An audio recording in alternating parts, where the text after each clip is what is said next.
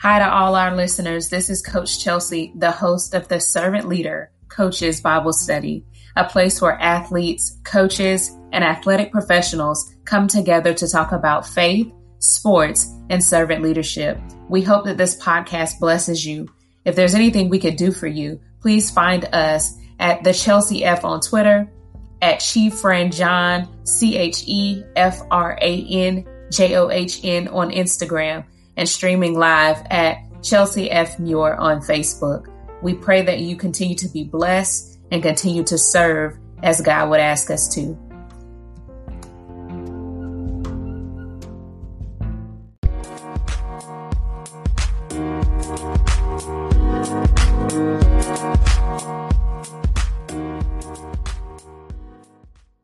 I want to thank you guys for joining us today. I'm so excited about this one. You know, I was laughing and joking because just like was the song Jay-Z says, what's better than one Burton, two. And, you know, just to be in this format, we've been doing this for now 8 months, and that blows my mind. Just coaches and leaders coming together to not talk about X's and O's and recruiting and sideline plays, but to get a moment to just normalize coaches of faith. To be able to get with other coaches, step off the sidelines, step off the field, step off the mound, and be able to just talk about how God has impacted our lives and to push us and show us what servant leadership looks like in the face of so many different coaches. And today we have Coach Jason Burton with us. I was so thankful to meet you, Jason, just in, the midst of talking with, your brother and paying attention to the man of God that you've become and the role model in the faith for your brother, but also shedding some wisdom on previous calls with us. And there was no way we didn't get you on. And so I'm just so thankful to you that when I reached out, it was like, yep, let's do it. So I'm so excited just to hear from you, pick your brain today, hear what servant leadership looks like, basically from you from Texas A&M Commerce. So glad that you switched over to the women's side because, hey, I know what that journey looks like. So kudos to you. And I'm going to go ahead and turn it over to you. But I thank you so much just for being here today. No, I appreciate it. It's awesome to be able to be on this platform. It's funny. I talked to one of my former players who also was on my staff. She called me at like noon and we were talking, we were catching up, and she saw that I was going to be on this. And she said, servant leader. She thought I was doing it. I don't know why she thought that, but she was like, she reminded me that I asked her, like, that was one of my interview questions. Like, that I asked assistant coaches is, what does it mean to be a servant leader? And she's like, I don't know that I knew at the time, but I appreciate you. I appreciate you showing the way. But it's funny because I haven't had to hire a coach in a couple of years. And so you don't necessarily look at your interview questions all the time, but that was something that I had on there. But I don't know that I would have had that on there at the beginning of my career. And so I guess that's what I was going to talk to you guys about today, just in seeing your email and everything and what to talk about. I guess I'll share a little bit of my journey and then kind of what we're doing now. But, man, I think, I got into this coaching business on the men's side at 21, and here at A&M Commerce, coaching men, not knowing what I'm doing, but just having a passion for basketball and really my whole thought process. And I think like a lot of coaches, thought process is, how can I be the best? And I want to be a head coach, and I'm naive at 21. My goal was to be a college head coach by age 30. And, how can I do that the fastest? And it was not about being a servant leader at all. I don't think I got that memo till way down the line. I just remember hustling at in my early 20s, trying to get my master's degree, trying to learn the game, but it was all geared toward how can I be the best? Like I wanted to be a Coach K, a Roy Williams, some of the greatest. And I'm on the men's side, so I'm thinking in terms of those names, but how can I be the GOAT was my thought process. And I was here 4 years. I left at age 25 down to Texas State. But before that, I can remember being like 23, 24 years old, applying for head coaching jobs. Like, what am I doing? Like, I look back at them, like I was so naive to think that I was ready. But I work for probably the best boss I could ask for, and a guy named Sam Walker here. And And I think he didn't necessarily talk about being a servant leader, but he modeled it in just his actions and who he was for his family, who he was for this community. Like every time I went to his house, there were random kids at his house. I'm like, who are all these kids running in and out of your house? But he was always that house that, people wanted to be there, and he never locked his doors. He was always feeding somebody. And Thanksgiving time, all these people from the community would go to his house, and it would just be like that was his heart. And so he never talked about the term servant leader, and he really never talked about God, but he showed who he was in his actions every day. And literally every single job that I've gotten in my career he's put a stamp of approval on it. And not just that, like he pushed me. When I went to Texas State and I left and I went to Texas State, he sold the coach down there, like, you need to hire this guy.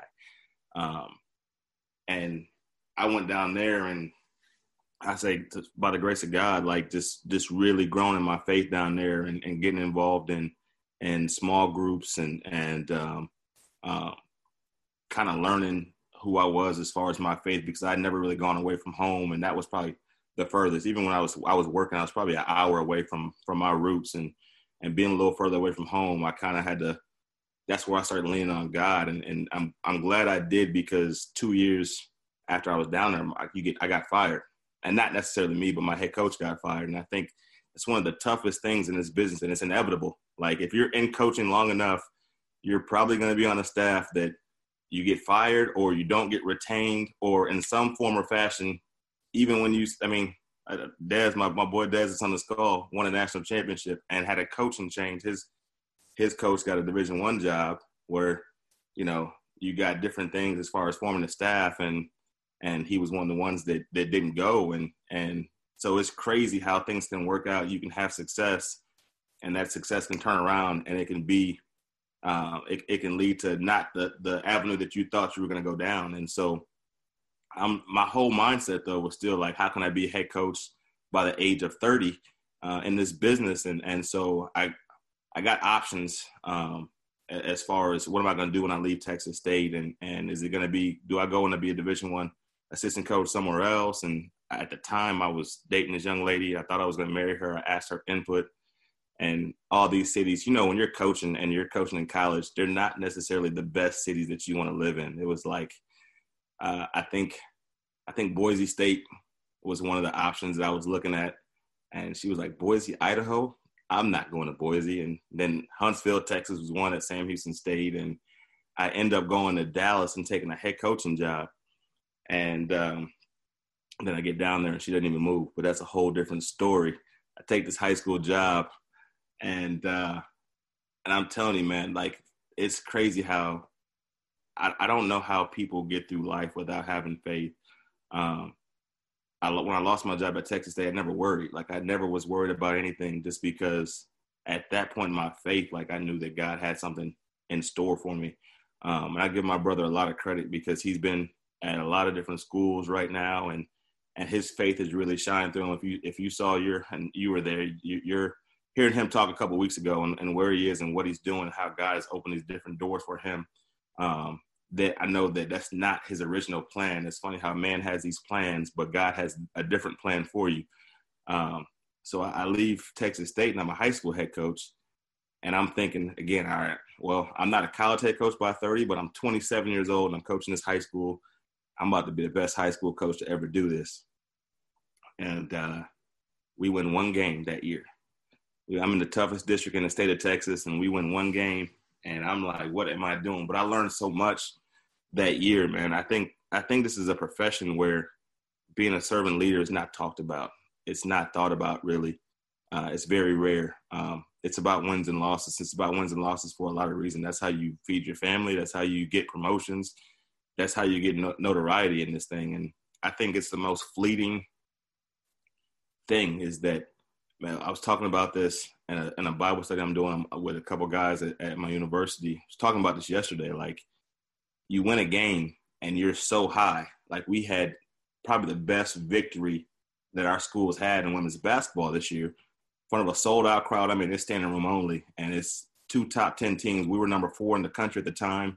Lubbock Christian's number 9, and we have a huge win at home And man, it's the most incredible feeling. And it's a Thursday night game. Well, guess what? We got a game on Saturday. So you're on this high for about 3 hours, and then you're like, well, let's turn around and do it again. Let's not get caught slipping on Saturday because it's easy to have a letdown. And so while you're chasing these wins and these career moves, it's only temporary satisfaction. And it wasn't until I had that one lost season, and for whatever reason, God opened this door. Texas A&M Commerce, there's an opening on the women's side, right?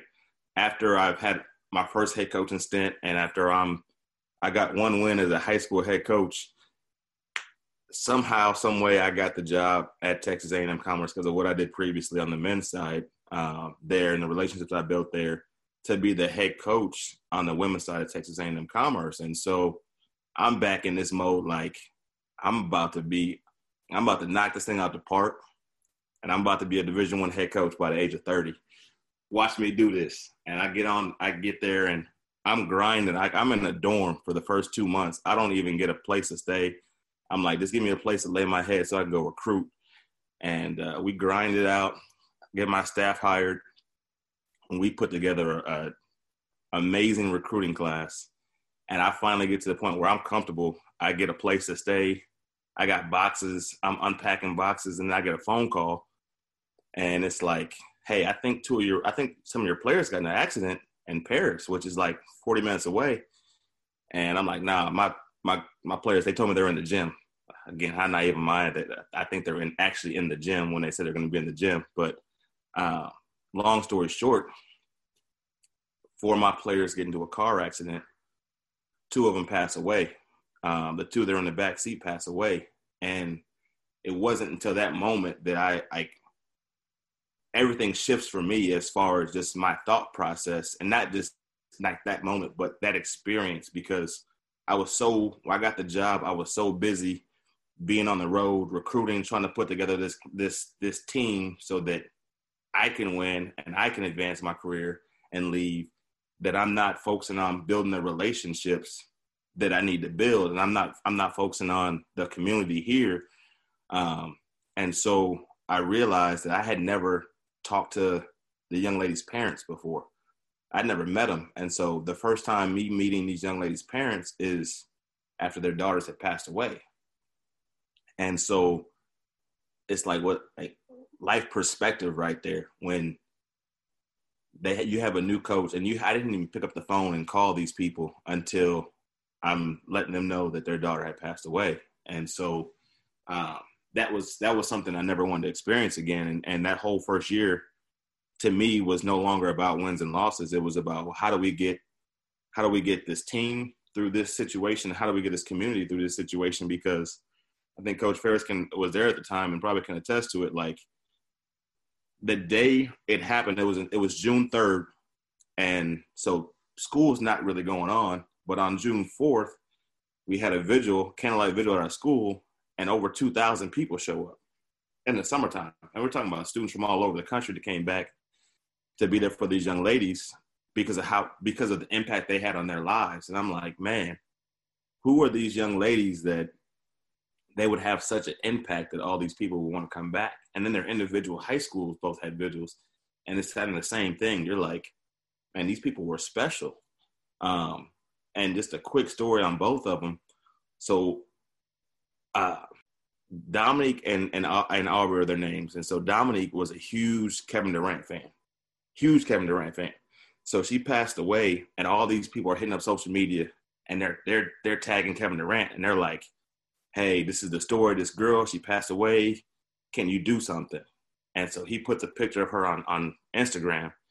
And I mean, that like made everybody's day, made their parents' day. And if you can find some type of comfort in that moment, you're like, wow. And he had just won MVP. So you're like, the MVP of the NBA is shouting out these girls from Commerce Tech. They're in Commerce, Texas. Like, wow, what type of impact did they have? And then so the other girl, Aubrey, loved Beyonce. So they're like, let's do the same thing. Let's see if we can get Queen Bee to do something, say something, whatever. And there was no response from Beyonce. But I'm sitting at IHOP because at the time my boss was like, I hate to say this, but you still gotta fill those scholarships. Like, you gotta have players. So it's probably like a couple of weeks later, and I got a player on campus, and it's a recruit. She's visiting. We're sitting at IHOP having breakfast, and I get a call from New York. And I'm like, maybe I've been recruiting someone from New York. Let me answer the phone. And she's like, hey, this is Yvette. I'm Beyonce's publicist. What's going on? And I'm like, I'm tripping. I'm at IHOP, and Beyonce's publicist is calling me. And long story short, Jay-Z and Beyonce are about to come to Dallas. It's the Honor Run tour. They're like, hey, we want to send you 100 tickets. We heard about what happened. We want y'all to come to the concert. I'm like, wait, that might be an NCAA violation unless the 100 tickets might be a little bit too much. But she's like, well, we'll send you 50. Just make sure your players come, make sure the families come. And I'm backtracking. I'm like, wow, like, these young ladies live lives in such a way that the MVP of the NBA and Beyonce, who is like queen of the world, have both like done something to honor these young ladies. And I'm like, what type of person am I right now that I'm so worried about wins and losses, and these people are affecting lives? And when I tell you that completely changed my mentality, just as a coach, like, I want to make sure I'm making an impact for people that goes beyond wins and losses. And when you start really, like, when you get in this business long enough, you realize that you're going to win a lot of games and you're going to lose a whole lot of games. And if the only thing in this business that's making you happy is a win at the end of the day, then you're going to be a miserable coach. And you're not going to be somebody that wants to be around you, and you're not going to have an impact. And so, man, we started focusing on developing the people and the relationships with the people and our players and our community. And when we started doing that, like when we started really investing in our players, we start really investing in our community, then you start seeing everything else works out. And like the turnout that we've had for games, I would say, like, and we play double headers with our men, but this year is probably the first year I've ever seen where we have just as many, and in a lot of cases, more people at the women's game than the men's game, which doesn't really happen in this business. We're just being honest. And it's because of just years and years of really investing in the people and being what, you know, your show is all about, the servant leader. And I'll tell you, so that first year, I started doing things that I didn't even think about as a coach. Like, we started having, my staff had to meet with players one-on-one to not talk about basketball, but just to talk about life and academics and make sure, like, check on their mental health. Like, before mental health really started becoming a big thing, like, we had to start doing that. We had to start checking on their mental health every week, because you don't know, like, how, you know, 3 months down the line, they're still affected by it. 6 months down the line, while everybody else has moved on, this was like their sister that passed away. So how are they doing mentally? And we had a young lady named Natalie Hesson, who she came and she was a Division I transfer, and she wanted to have some type of, you know, Bible study on campus for student athletes. And this is where Athletes in Action came into play. We started a group, and John's on here now, started a group called Athletes in Action. And one of the biggest, like, legacies that I have, and one of the coolest things is that, so we started Athletes in Action on our campus based on a young women's basketball player that wanted it. And in year one, it was like me and the assistant coach leading it, and my wife was helping out. And then we got connected with the National Athletes in Action and became an official affiliate. And then John, who's on this call, started coming over and really helping and really leading it. But the young lady who started it on our campus, she's now a teacher and a coach in Fort Worth. Well, she's now via Zoom leading my team through small group Bible study. And then we had our first one this past Sunday, where 13 of our players showed up for 13 out of 17. It's not something that we ever want to make mandatory, but we definitely want to offer it. As much as we talk about, you know, the student and the student athlete, and then mental health, like, we don't talk about spiritual health, and we don't talk about spirituality, and we don't talk about faith. And that to me plays a huge part when it comes to mental health, because again, mentally, I don't know how people make it without having faith. I don't know how they do it. And I think that's why we're in a world that's a struggling world a lot of times. And especially during this pandemic where, everything is difficult for everybody. In some form or fashion, I don't care how much money you have, you're still going through it in some fashion. Life's just not normal. Life's just not the same. And so the only way that I know how to get through it is I know that there's somebody. I know that God is in control. I know that Jesus is holding this whole thing together.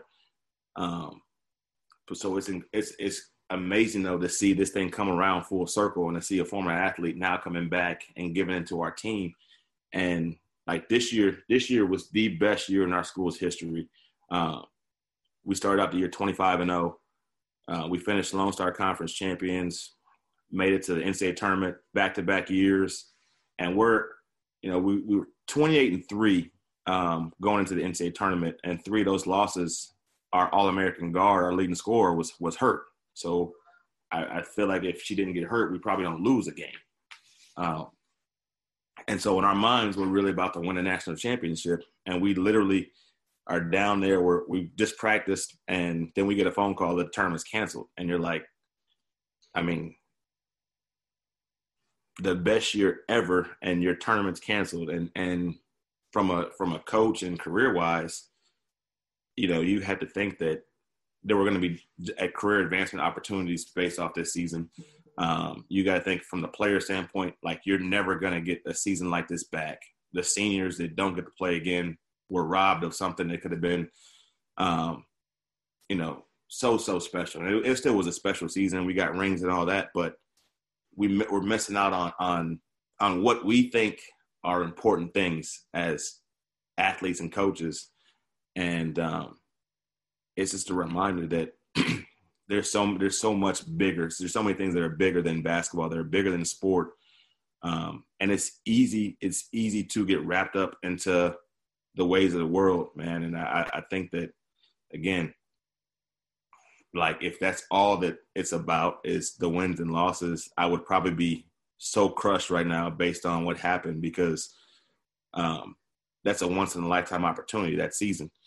But man, I'm looking around, and Evan Lukey, who's on this call, is somebody else that actually came to Christ through our Athletes in Action. He wasn't a basketball player. He was a cross country student athlete, now working for Stephen F. Austin, and somebody that I've been able to mentor during this time. Like, I've been able to develop so many relationships and really been able to find joy and happiness and other things outside of basketball because of faith, because of serving. And I think that as a coach, like, that's what it's all about. So I'm so excited to be on this thing. I'm so happy that you're doing this, because I think that this is, when people ask me why I do this, this is my ministry. Like, this is my call.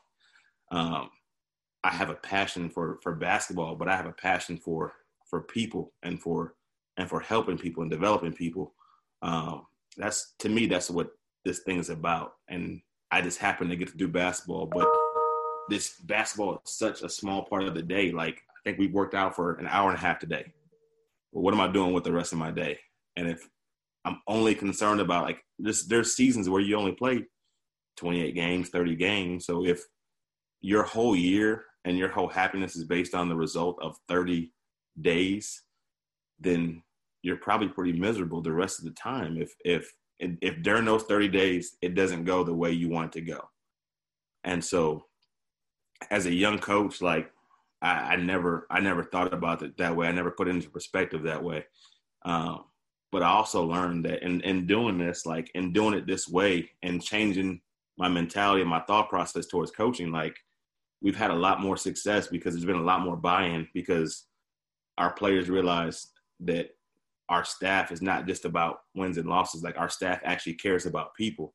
And that's, to me, that's why I asked that question in the interview process. Like, what is a servant leader to you? Because we want to hire the right type of people. If my staff doesn't have the same thought process, the same alignment as me, then it's not going to work out. I got to have people that are like-minded. And how our program looks and the makeup and the DNA of our program is so important.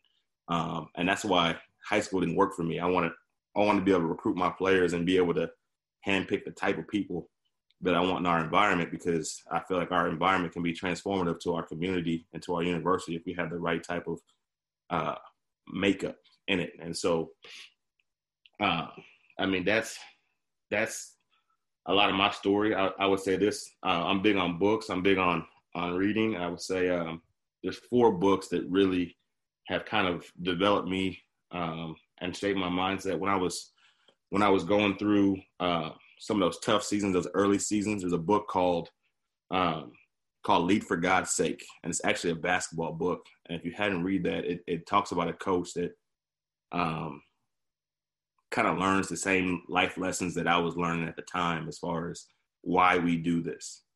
Everybody knows what we do as coaches, but the why is different for everybody. And that why is such an important piece. It's such an important component to what we're doing. If your why is not right, then your what is going to be off, and people aren't even going to care about the what if your why is wrong. Soup by John Gordon, and really all John Gordon's books are great, but Soup kind of talks about, like, you and me can have the same ingredients as a chef, but if I'm making my soup with love and you just going through the motions, throwing stuff in the pot, it's gonna come out two totally different ways. And so it's all about who's stirring the pot is what Soup's about.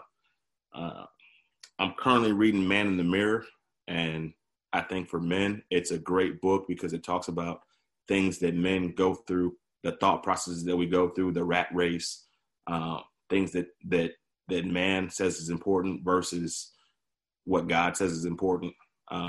And it kind of puts things back into perspective.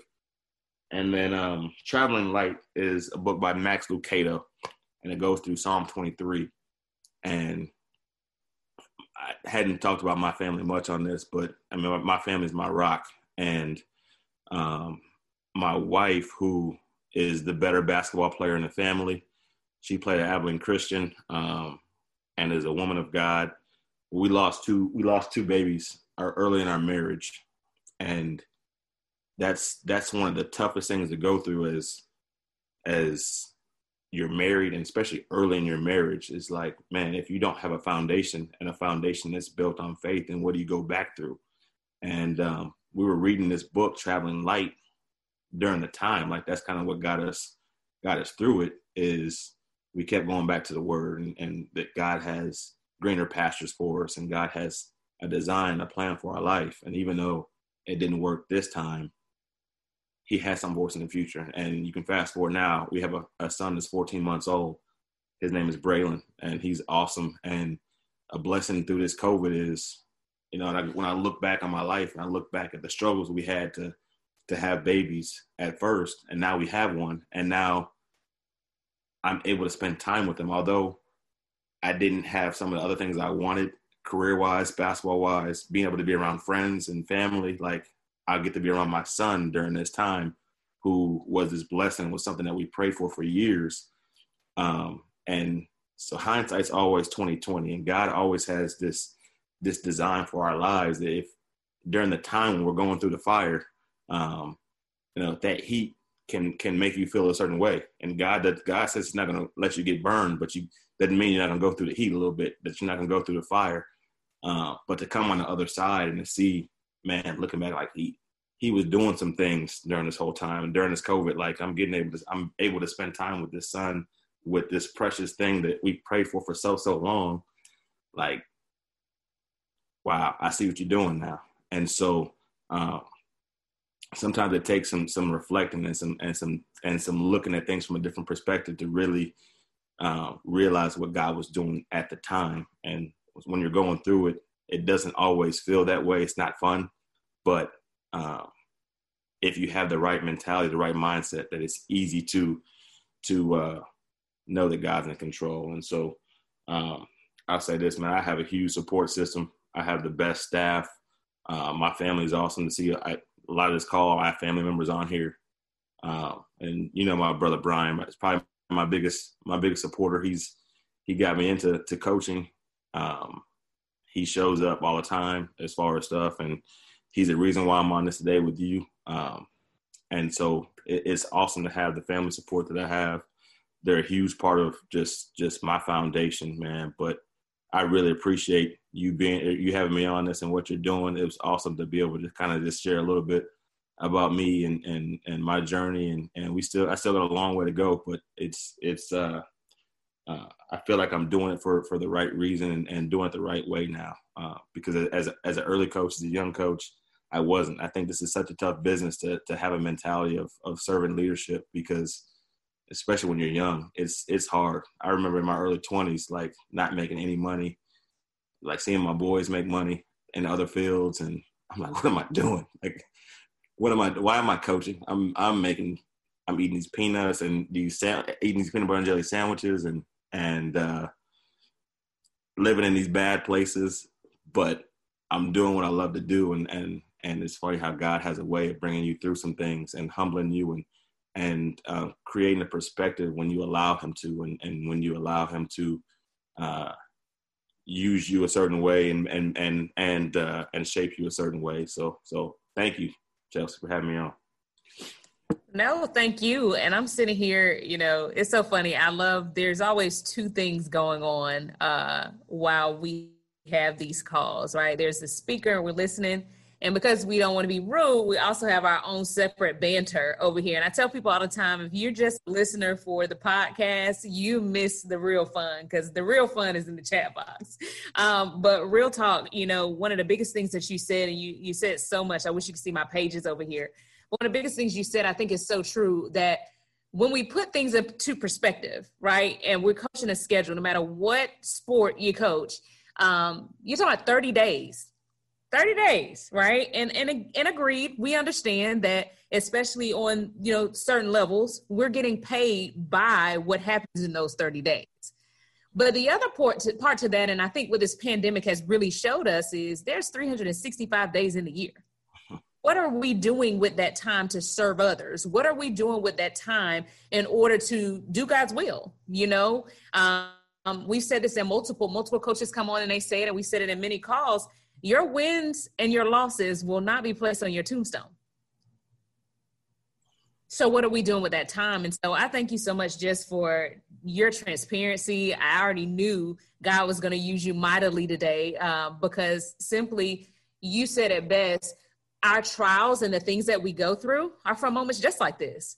So I thank you. I think that's the biggest thing as a Christian and a person of faith, when you learn that those valley moments, they're not for you. They're for moments like these. And if we hide them and we hold them, we stop somebody else's breakthrough, right? So right. I appreciate you so much for being here. And granted, I'm going to open it up for others first, because they know, Coach G, I don't even have to see him to know he's chuckling, that I can go. So I'm going to open it up for anybody that has a question, comment. We're all family here. Just unmute yourself and have at Coach Burton before I do. I'm not answering any questions until Coach Huff tells me what's going on with these Falcons. Y'all come at my guy, and I think he's actually kind of busy today. He's going to come for you. He gets a moment to breathe, though. You can hit me later on.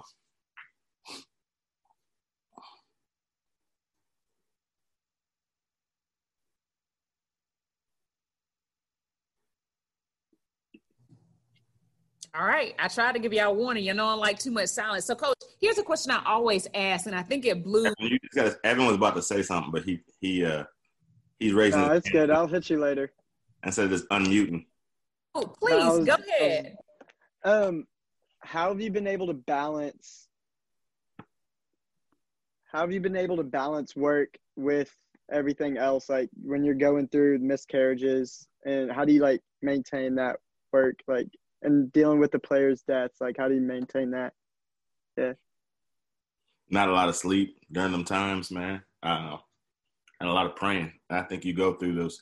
I was gonna say at first, just being intentional with your time. I think is something that I've always tried to do in my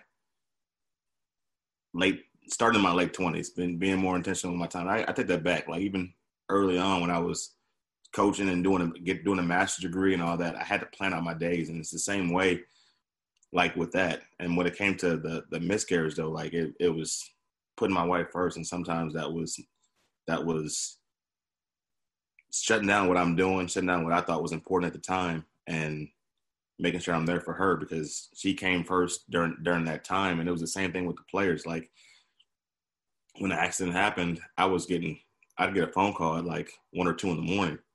And sometimes I got to stop what I'm doing and go and meet with a player that was going through it because, you know, we could talk about them going to counseling and going to see a counselor and all that, but there's not going to be counselors available 24/7. And sometimes that's part of your job that they don't tell you. That's in the other duties as needed section of the job description. Like you got to be a counselor too. Like I wish I would have got a counseling degree because I really spent a lot of my time like counseling and mentoring and trying to get perspective that has nothing to do with basketball. It has nothing to do with academics. It has to do with, Coach, I'm dealing with this at home. Coach, I got this going on. Coach, this, my boyfriend, my girlfriend, whatever. And you have to be able to realize there are certain moments that these members are a part of your family. And when somebody, I was talking to my wife about this last week, like when somebody entrusts their kid with you to take care of their kid while they're away from home, like that becomes your family. And if you don't have that mentality that that's your own kid, then you probably don't care about those life moments. But when they matter to you like that, and they should, as a coach, they should matter to you like that, then you got to be there for them in those moments. And that was a year after the accident that I knew that I'm going to have to be available 24/7. And that may mean that I get less sleep. That may mean that I got to have coffee in my veins this year, but I'm going to figure out a way to do it. And you also use your resources, man. Your coaches got to be on board too. And not just that, like we had a community of people that wanted to wrap their arms around our team. And sometimes us as coaches, we don't want to delegate.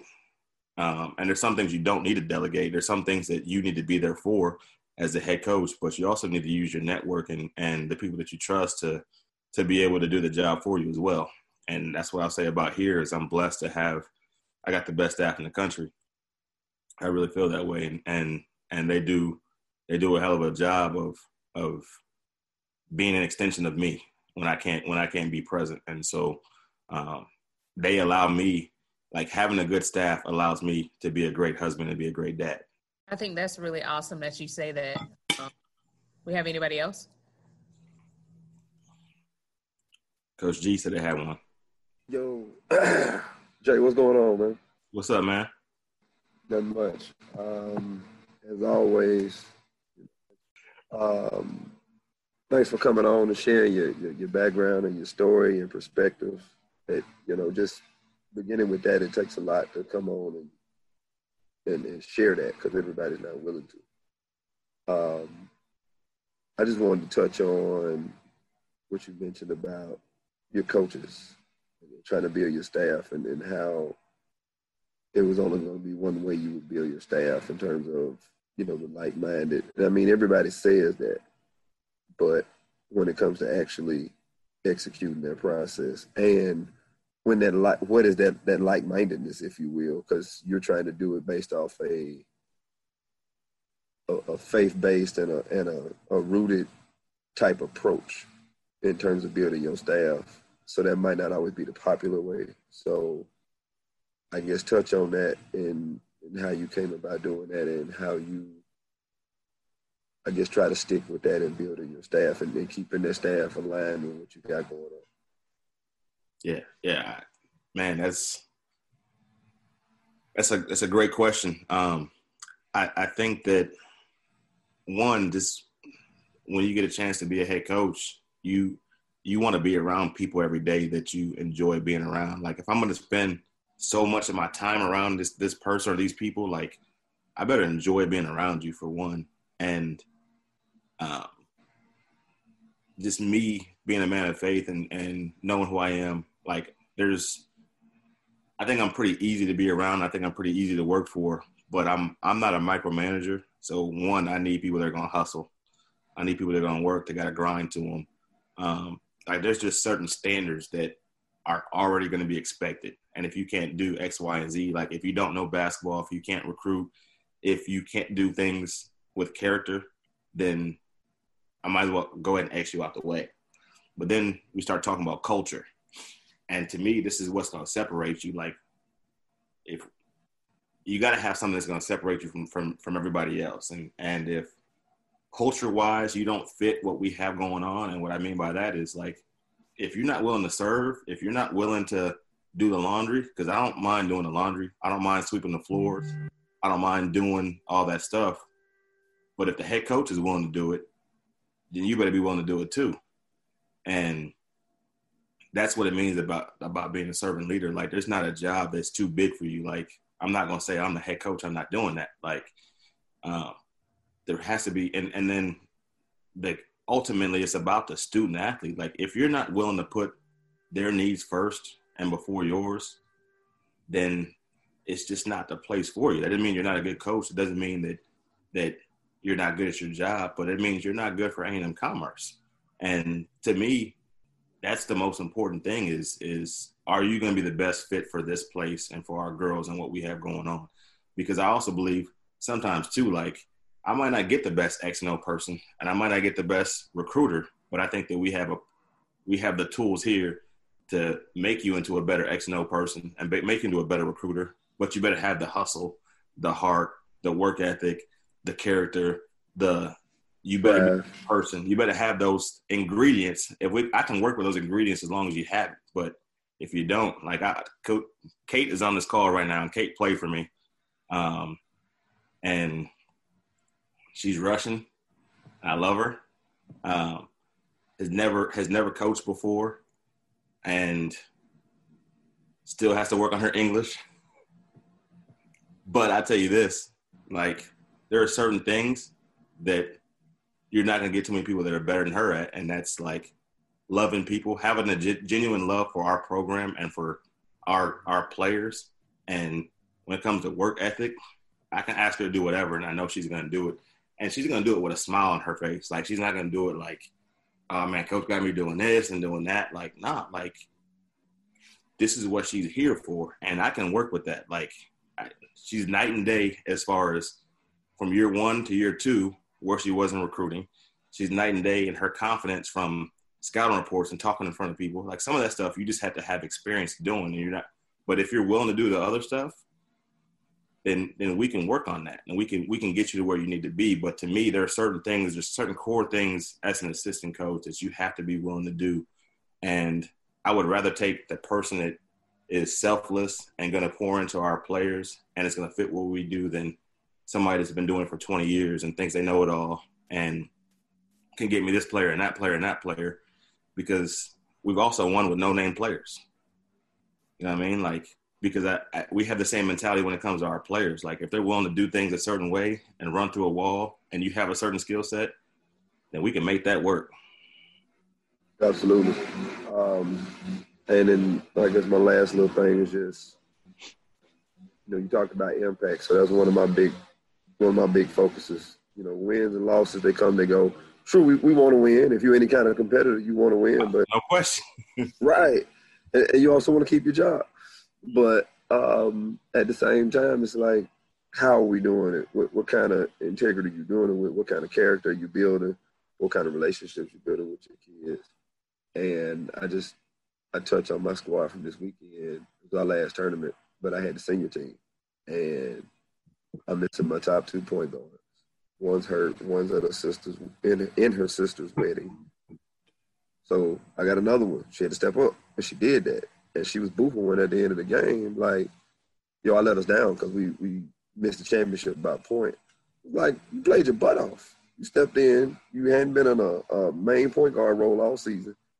And from Friday to Saturday, you didn't do nothing but improve. Mm-hmm.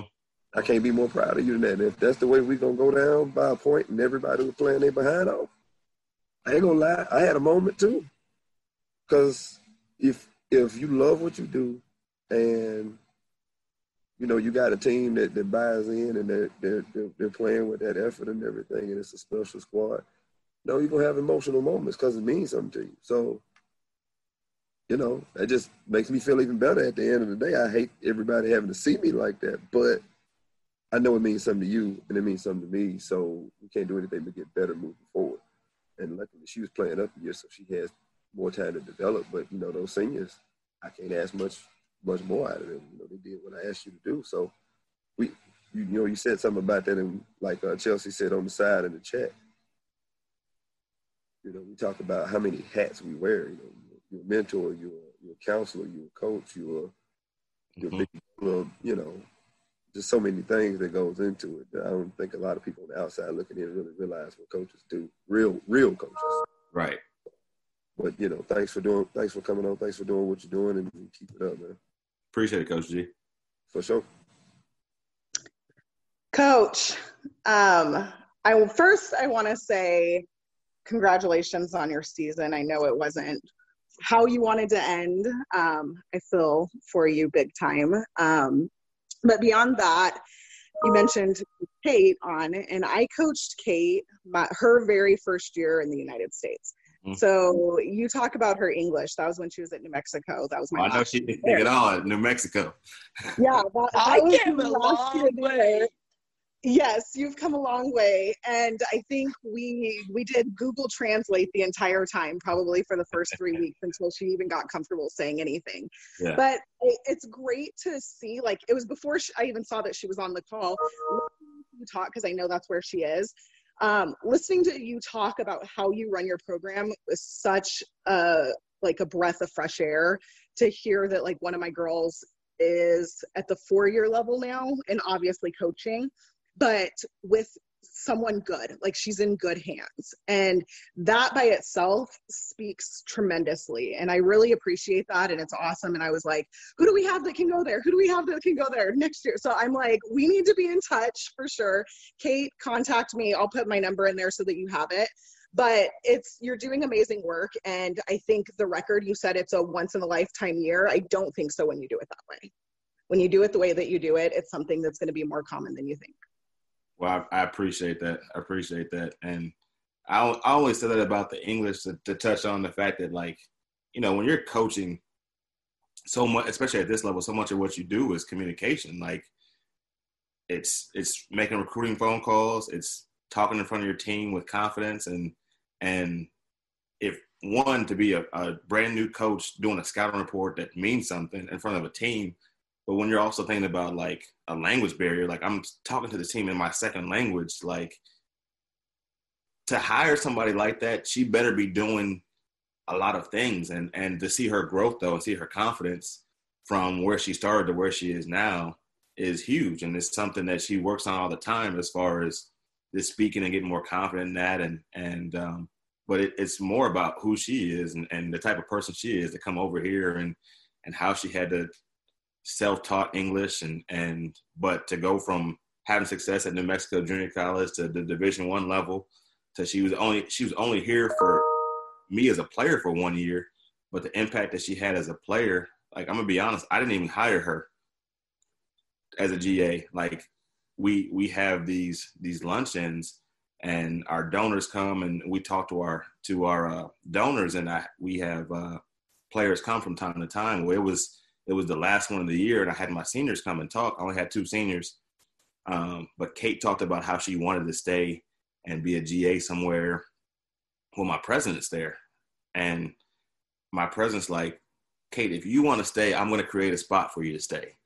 Like, that was the type of impact that she had, that our president's like, you know what, we need to keep you here. I'm going to create a spot for you.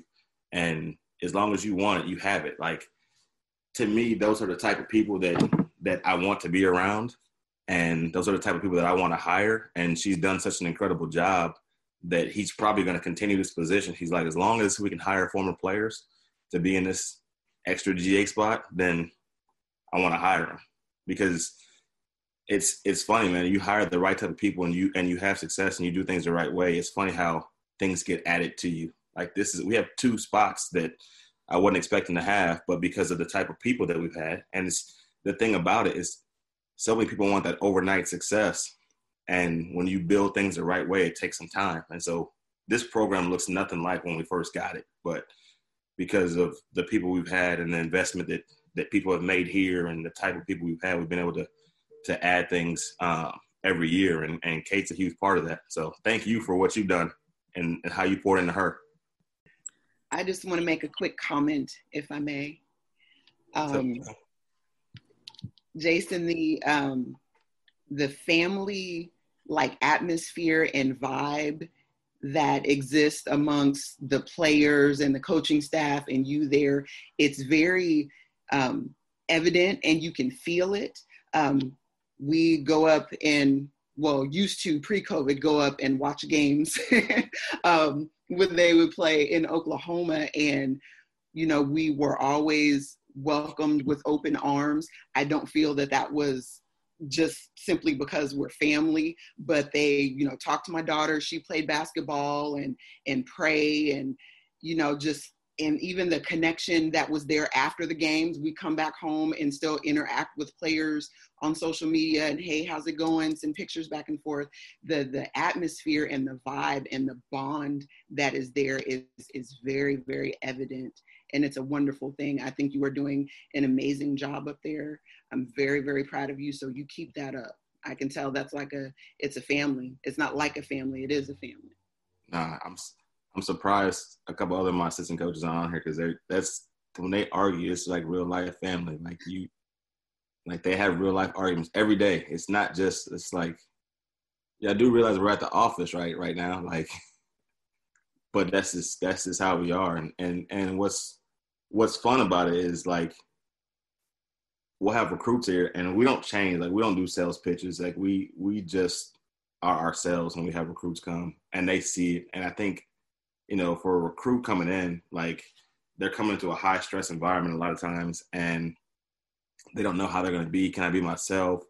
And then when they see us just acting like family, then they relax and they're themselves. And that's how I think a lot of times people feel comfortable and they want to come here because they're like, I don't got to be somebody else to be here. I can be myself. And they're okay with that. And like we're pre-COVID, we were huggers. We hug everybody's family. Like that's just, if you're going to come in our office, you're coming into our home. Like we're going to treat you like family. And that's just who we are. And that's the type of people I want to be around. That's who I want to hire. And that's the type of players I want. And it was a process to get it this way. But I think that, you know, when you know what you want and you're able to develop that, then this is the product you get. And this is why I love my job. Like I'm not in a rush to leave. I'm at a Division II school, but I think we built it to be the best Division II school in the country. And we have great people. I think that's why people stay and they might not be getting paid the most amount of money, but the environment that they get to work in every day, the people they get to work with every day, and like we get paid to work and have fun and be around great people. And there's nothing better than that. I agree. And when I was sitting here just kind of hearing what everybody said, there were a couple of things that came to me. And I put it on the chat, Matthew 6:33. And just like Kendra was saying, it won't be your last because it's what you said. It says, seek ye first the kingdom of God and his righteousness, and all these things will be added unto you. You said it out of your own mouth. And so when you said, it's funny how when things line up and when you do things the right way, things are added to you. And so in that moment, I don't even know what you spoke, like if you know what you spoke, but in that moment, it was talking about a GA spot, right? But there's so many other things that's going to come out of that verse, out of that promise, not only at your school, but, you know, Coach Paul, he's not here today, but one of the biggest things he always says is be where your feet are. And he'll, you know, be where your feet are, you know? And so because of what you just said, because you're where your feet are, you're fully and wholly invested at Commerce right now. You're not thinking about the next. You talked about how you used to do it that way, but now you do it the right way. So second, you know, I'm giving my second that emotion from Kendra, and it's in the word, exactly what it says. And going back a little bit to what you said earlier, when you talked about God will take us through things and he'll take us through the fire, but it won't burn us. I thought about Isaiah 43:2. Right. And it says, when you pass through waters, I'll be with you. Mm-hmm. And rivers, they shall not overwhelm you. You'll walk through the fire, but you'll not be burned, and the flame shall not consume you. And so you've gone through all those things. You've had those tests for these testimonies, and you're doing things the right way. You know, they always tell you when you know better, do better. Right. Mm-hmm. And I add an extension to that. When you know God, do better. When you know his teachings, do it. When you know ask of you, yield to it. And so that's what you're doing. So seek ye first the kingdom of God and his righteousness, and all these things will be added unto you. So there's a question I do have to ask you that's a little bit more on the, fun laid-back side. I'm just going to go ahead and put it out there for you. So how do you handle the fact that you've never beaten your brother in a one-on-one, and also with your wife being the First of all, that's a lie. Of the family? Look, hey, listen, this fake base about to turn to the left, ain't it? But how do you handle the conversations after a game with being in such a basketball rich family or sports rich family? How do you handle that? Because they know what they're talking about. It's one thing, everybody thinks there's a coach, right? And I can't even take this. I was having a conversation with Coach Brittany Ezell at East Tennessee State, and she was saying, it's so funny, no one sits there and criticizes the plumber, right? No one says, hey, you're doing that wrong. No one criticizes, anybody else, a doctor, and say, hey, you sure you shouldn't have? But a coach, everybody knows the answer for the coach. Everybody bum rushes you after game, win, lose, or draw. Hey, you should have probably played her. How do you handle that environment, win, lose, or draw, when you have so many basketball minds within your family? So we have a 24-hour rule in my house. Like, my wife can't talk to me about basketball for 24 hours after a game. Like, you cannot talk about – you can't, because she tried – and unless there's a win. So she got to talk a whole lot last year. If we win, then you say what you want. Like, that's fine. You think I should have did that? We won the game, whatever.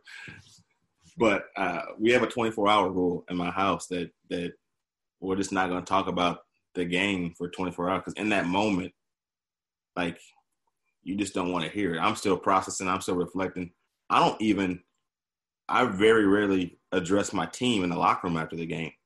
Like, win or lose, I may highlight a good point, but we go into the locker room and we pray and we get out. Win or lose. And then the next day, let's let the film talk about the game, because the win is never as good as you thought it was, and the loss is never as bad as you thought it was. So before you say something that's going to do more harm than good, watch it and figure it out. Because a lot of times you just want to go in the locker room and you want to vent because it's going to make you feel better. But it's actually causing more damage than good, because a lot of times they already know that they messed up. They already feel bad about it. And then all you did was go in and make it worse. And one of the things that I feel like we've had to coach more on the women's side than on the men's side is confidence. And I don't want to go in there and destroy confidence or make somebody feel worse because of something that I may think was really bad. But then when I go back and watch the film, like, well, she did that because somebody didn't do what they were supposed to do. And I went at her for the wrong reason. And so a lot of times we just pray and we get out. And then we'll talk about it the next day, and we'll correct what needs to be corrected, and we'll move forward from it. But at home, I think this having, like, my brother, like, we don't really talk about the games like that unless somebody asks. It's different. Like, if somebody asks your opinion, then that's one thing. But just to come out and openly say what you think, like, because I think we both know we've been there. Like, we've experienced it. Like, you don't need me to say anything. Like, that's fine. And a lot of times if my wife says something, it's out of, like, defense for me. Like, she's always going to have my back. And so she's like, why did so-and-so do? It's all right. We'll talk about it later on. But the 24-hour rule, I would say, is the first thing we implemented when we got married, because I said, I want to stay married to you. So let's go ahead and do this. It'll be good for both of us in the long run. I think that's amazing. I think a couple of us agree with you. That's our rule too. I tell my parents that. I tell my family that.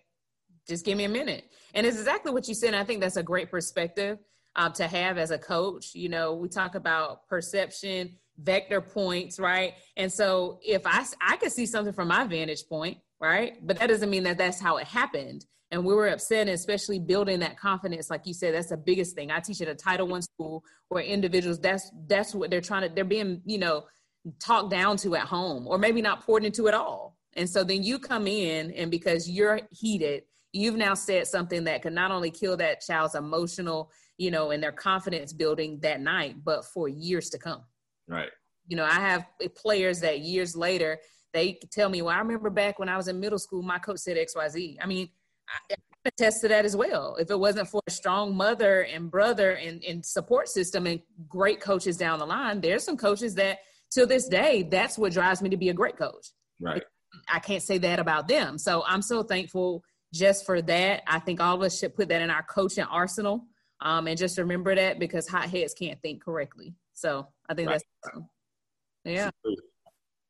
Well, halftime, I'm not even mad at the player. I'm mad at the ref that hey, everybody crazy, everybody, the fan, right? There was a parent behind me that was talking the whole time. I'm like, yes, whole band. I'm not even mad at you. I'm mad at your mom for the crazy stuff that she was saying behind the bench. And I know that's not you, but a lot of times, like, we want to take out on a player what the parent is doing, and half the time the player is thinking like, Mom, will you just be quiet? Like, they're on your side. They're like, I know, and I have to hear when I go home.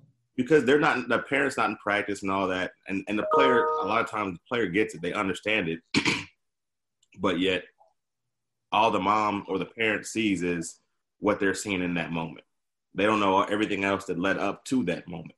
Right. So, you know, again, it's those 30 days that you're like, man, you don't know what's happening the other 335 days, that this is why this is what's happening in the game, and your son or daughter is not playing as much, or your son or daughter's only playing this bit, or they didn't do what they were supposed to do. And just because you're seeing it from a fan's perspective doesn't mean you know where they were supposed to be in that moment. So I think that's so true. I think we need to talk off on another day, because my envision is a call for parents and have the actual coaches there, and y'all say those things right there. Hey, you know, you actually feel your child is XYZ.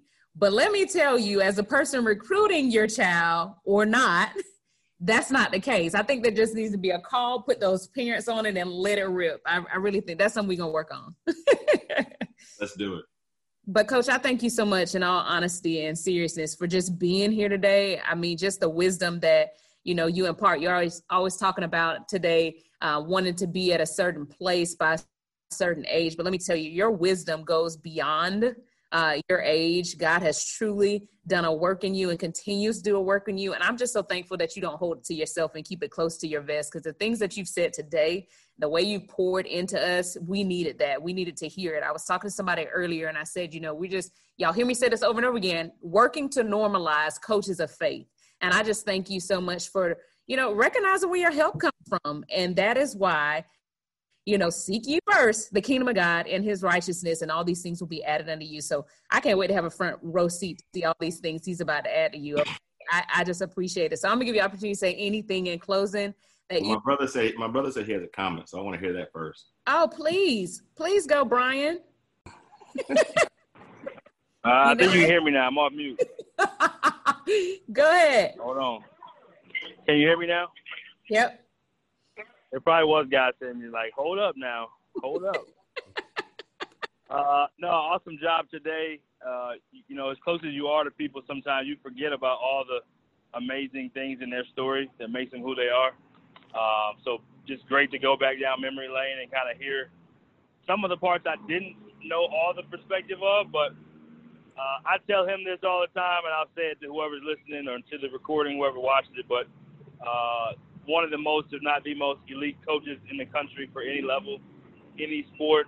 I just think when you can create culture where your staff members actually want to hang out with you outside of the office, and you go to like CABC or some coaches convention and they're not running from you when they get a free time and they actually want to hang out, says a lot about his culture. But then also former players coming back, the players that are there, and I just think all the details, but yet the perfect balance of tough love, but yet servant leadership all in one. High expectations, high performance standards, but yet a culture that's built on love, trust, and just togetherness. So I salute him all the time. It's great to be able to hear his story again and for more people to know about him.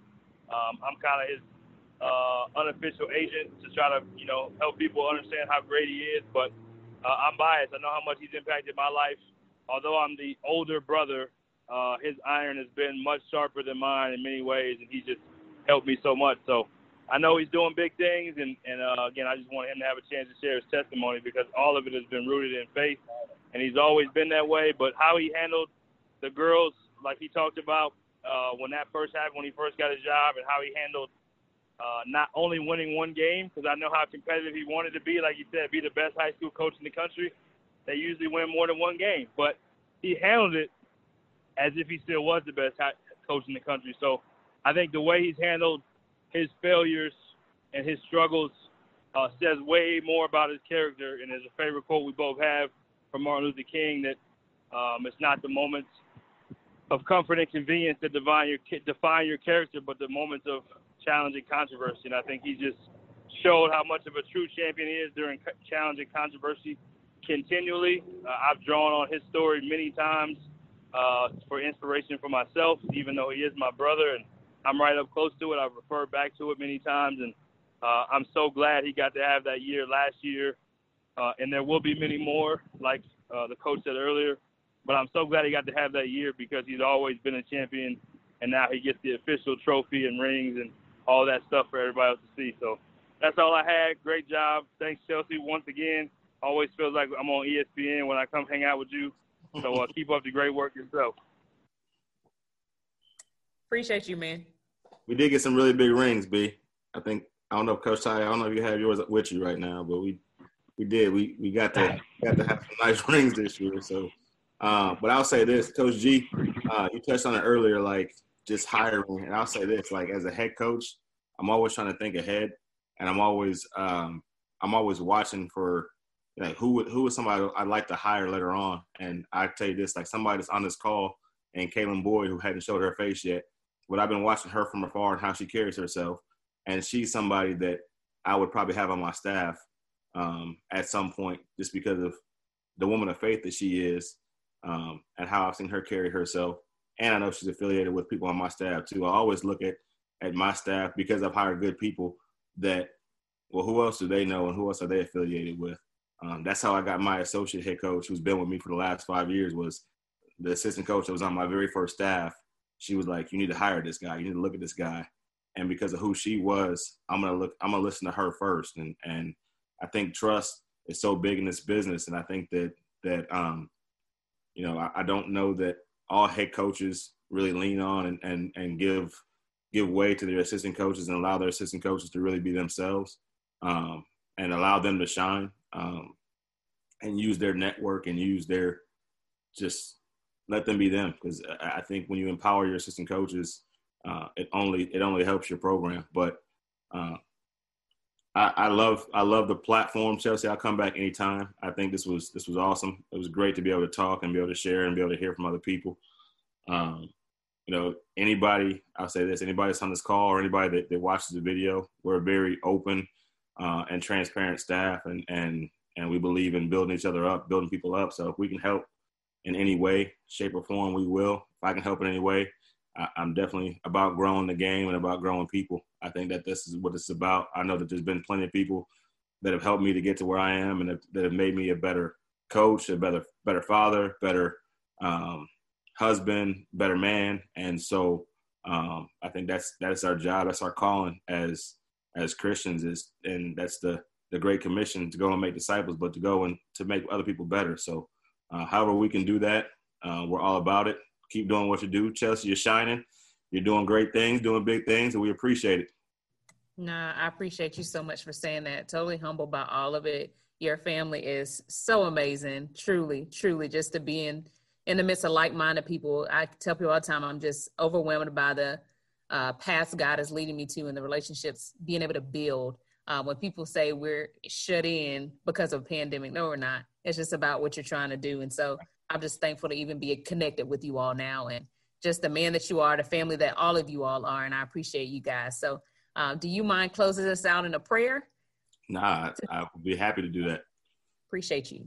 All right, let's bow. Heavenly Father, we thank you for today, Father. We thank you for this time that we're able to spend together. People took time away from their workday, from whatever they were doing, to spend time growing with each other and growing in you, Father. And we thank you for this opportunity. I thank you for new relationships. I thank you for Chelsea and just what you are doing through her. Father, I pray specifically for her that you would continue to shine your light through her, help her to be salt and light for you. Father, I pray for every individual that's on this call and everybody that watches this at a later date, that you would work at their lives. Father, protect them and keep them safe during this time of craziness. Father, we pray for protection and for covering over them. We pray that you would help them to be just the best version of them that they can be, Father. And I pray for those that don't know you, Father, that they would get a chance to get to know you. Father, we love you so much. We thank you for what you're doing, even though we can't always see what's going on. Father, we know that you're in control, Father, and we love you for that. It's in your name we pray. Amen.